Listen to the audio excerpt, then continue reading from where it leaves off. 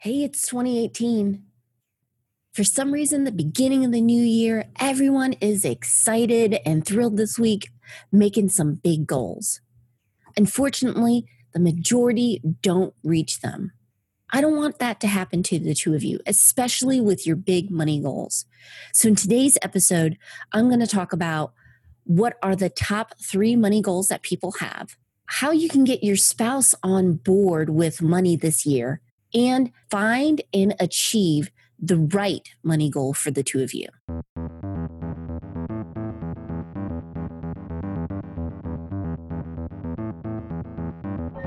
Welcome to the Couple Money Podcast, the show where we share stories and advice on building up your marriage and wealth together. I'm Elle Martinez. Support for this podcast comes from Jumpstart Your Marriage and Your Money Masterclass. This course is designed to help you two get on the same page with money, dump your debt faster, and get you on the path to financial freedom. Sign up for the class today and get lifetime access. Just head over to couplemoney.com/jumpstart. Are you two ready to have the best year ever with not only your finances, but your marriage? If so, you're already ahead of the curve. According to Fidelity's latest New Year financial resolution studies, only 27% of Americans are planning on making finances their focus. Do you know what are the most common money goals people make? It's saving more, paying down debt, and spending less. And you might have that for your goal for this year. Now, can you guess how many people fail with their goals for the new year? 50%, maybe 70%. I was reading Jon Acuff's latest book, Finish, and he had pointed out 92% of people fail with their New Year's goals. That's insane. And of course, there are a ton of different reasons. There's things that are going on in your life, but a lot of it is the goal you choose and how you design it. What do I mean by that? Let's take those goals. Saving more, paying down debt, spending less. They're actually really good things to work towards, but they're not great goals. A few things stand out to me when I saw them. For one thing, they're too vague. How will you know when you're done? If you're trying to save more, are you looking for $5 a month? Or are you looking for $500? So that kind of gets into the next point, which is there's no way to track your progress with these goals. We love to see progress. We love to have wins to encourage us to continue. And those goals don't have that. And finally, if you look at the goals, there's no reason why behind it. Why do you want to save more? Do you want to save more because you want to have a buffer, an emergency fund should something happen? That's a smart move. Maybe you're trying to pay down debt because you're sick and tired of your current job, or maybe you want to change your work situation so you have more time for the family. That's a why. And then spending less. Why do you want to spend less? Maybe you guys see that you have so much junk in your house. It's just a waste of your time and you're not really getting any happiness from it. Maybe you want to free that money up for another goal that means so much to you. So you see, the way you put your goals out there has a huge effect on whether or not you're going to achieve them. But for a lot of couples, they sit down and they say, we're going to do one of these things. We're going to save more, pay down debt, spend less. And they want to work with their spouse, but their spouse just isn't on board. So how do you get your spouse on board with money? If you're listening to this podcast, there's a very good chance that you are the doer in the relationship when it comes to finances. You're the one who's looking at the numbers and you're saying, you know what, I'm frustrated with what's going on. I'd love to make this better. And you probably already have a goal in the back of your mind that you want your spouse to get excited about, but they're just not there. Maybe you guys saw how much debt you're in and you're like, you know what, I am sick and tired of this. I want to knock this out. But your husband or wife, they're just kind of dragging their feet. Or they could be vocal about it and just say, no, I don't want to do this. So how can we fix this? I have yet to see someone be married to a person who loves being stuck in debt and living paycheck to paycheck. Usually, the bottom line is they don't feel like the goal you came up with or you guys talked about is really their goal. So there's a few ways that you can get them on board, and it will make a huge difference. It's helped us and other couples getting on the same page with finances. The first one is the big one. They don't see the why clearly. Start asking, what do you want to do once we reach this goal? For example, if debt, you want to get rid of the credit card debt. What would you like to do? Maybe we can travel more. Maybe one of us can work from home, or we can change up our careers to something that we both enjoy. Talk about that.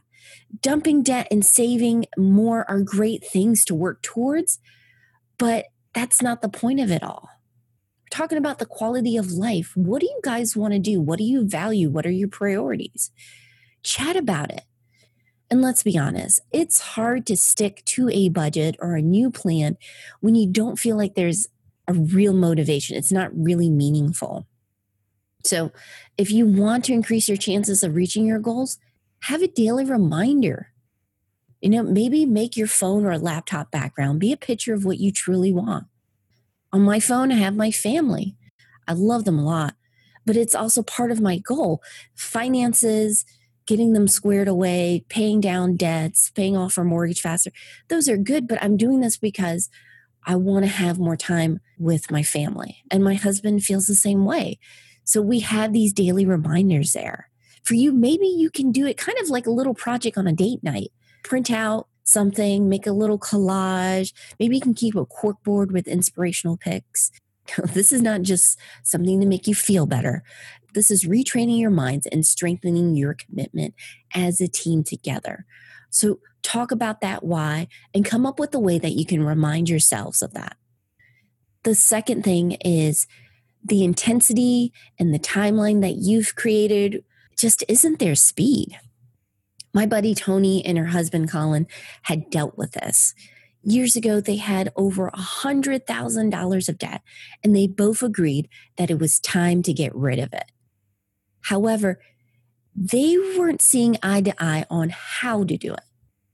Tony had discovered Dave Ramsey, and she got gazelle intense. She was ready to go rice and beans on that. Her husband, though, not so much. And really, they both had fantastic reasons for that. Tony was looking at the perspective that they could get out of debt faster. They would have all this freedom once it was done. And her husband was looking at the now and the situation, and he's like, yes, we need to get out of debt. But we also are in a special time in our lives. Our kids are young. I want to make sure we're taking the opportunity to spend time with them. So it wasn't necessarily a right versus wrong, him versus her. It was they agreed on the why. They just couldn't agree on the how. The key to knocking out this debt together was acknowledging their differences and respecting each other's style. So they went ahead and adjusted the family budget to a level that they both agreed with. And then Tony went gazelle intense on a few things, such as lunches out, family's activities. And as Colin saw the results that they were having, he became more engaged. So did they ever get exactly on the same line with finances? No, and that was fine. They were on the same page. They had the same motivation. They found their common ground and they supported each other's approach, and they did become debt-free. And to me, that's a double win. Finally, and I don't think this gets talked about often enough, you could have a great goal, but it's the wrong goal for the two of you, which sounds a little crazy, so let me explain this one. Most couples are trying to do the right things with their money, but sometimes they go with what other people are doing and they don't discuss what they need and what they want. And this had happened with Lindsay and Zach. I had interviewed them last year. After getting married, they did what they thought was the right next step, which is buying a house. To them, it was something they were supposed to do. Unfortunately, that rush led them down an extremely tough situation that crushed their finances. They were stuck with a home that they couldn't sell. And now they are happily digging out of debt. And I'm so glad because they're working together on what they need and what they want to do. And it's a long journey, but they're happier and less stress. So if you're ready to tackle finances, but your spouse isn't so much, go ahead, make a money date this week and discuss what they want to do. It can be a game changer. Now, once the two of you are excited and you know in general what you want to do, how do you create your plan that you're actually going to achieve it? The key to it is making it a SMART goal. If you listen to the podcast or you've known me for a bit, you know how much I'm a fan of SMART goals. If you're not familiar with them, SMART goals, well, the SMART part, it's an acronym for how you design your goals. And the general idea is you're creating a goal that is focused, that is giving you clarity for why you're doing it, and it also gives you a way to keep track of your progress. So I'll just go over it real quick. With SMART goals, the S is for being specific. You're not saving more, but instead you're saying, okay, you know what? We're putting $100, $500, whatever it is per paycheck into savings. It's also measurable. Remember I talked to you earlier, like how can you tell if you succeeded or not? So measurable is we're trying to get to 3 to 6 months of living expenses in our savings account. That would be something that you can track and measure how well you're doing, or if you're having a bad month and those things happen, how off track are you so you can fix it.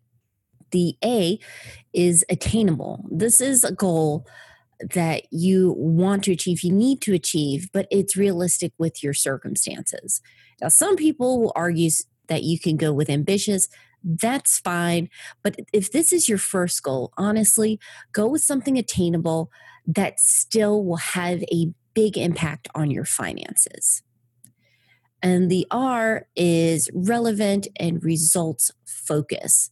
You want to make sure that, again, this goal, like we mentioned with Zach and Lindsay, and a lot of couples fall into this goal means something to you. It is meaningful to the two of you. It's not what you're supposed to do, but when you're looking at your finances, you're doing the debt snowball. You are paying down the credit cards because this is important to you for a bigger reason. You have your why. So make sure you're clear on that. And then the last one with the T is that it's time-based. Have it for the end of the year. Of course, you're going to have bigger goals for your marriage, but if you're setting something for the year, make by December 31st, we want to do this. It makes it easier to come up with a plan because you have an endpoint, and today's the first week of January. What does that mean monthly? What does that mean per paycheck you're going to do to get there? So you take that goal, and because it's very specific, because you designed it this smart way, it's much easier and clearer to see how you're going to do this. So I want you guys to succeed. I hope this helps out. And throughout this podcast and this season, we're going to be sharing stories, ours and from other couples that have achieved big goals. So please send them in. What goals do you have? I want to share those stories. We're going to make this year your best year. Thanks for being a part of the show. As always, I have all the info and details in the show notes. I've included links, tools, resources to get the two of you started with your goals. Just head over to couplemoney.com/smartgoals. And exciting news, guys. I had many of you ask for more videos. Well, they're here. Couple Money is now on YouTube, and starting this week, we have a weekly show on Mondays. It'll give a marriage and money tip to help you guys succeed. And since this week's episode directly ties in with today's podcast, that'll be in the show notes as well. And if you two want to give your marriage and bank account a boost this year, go ahead and join our community. We have a ton of resources to help you to reach your big money goals. Every month, we're going to have 2 marriage and money workshops to help you with your biggest headaches. And we have some free courses coming up and some out now, including 5 days to 5K. So if you need to bump up your savings or get that debt snowball rolling, sign up at couplemoney.com/5K. Have you subscribed to the podcast yet? What? You haven't?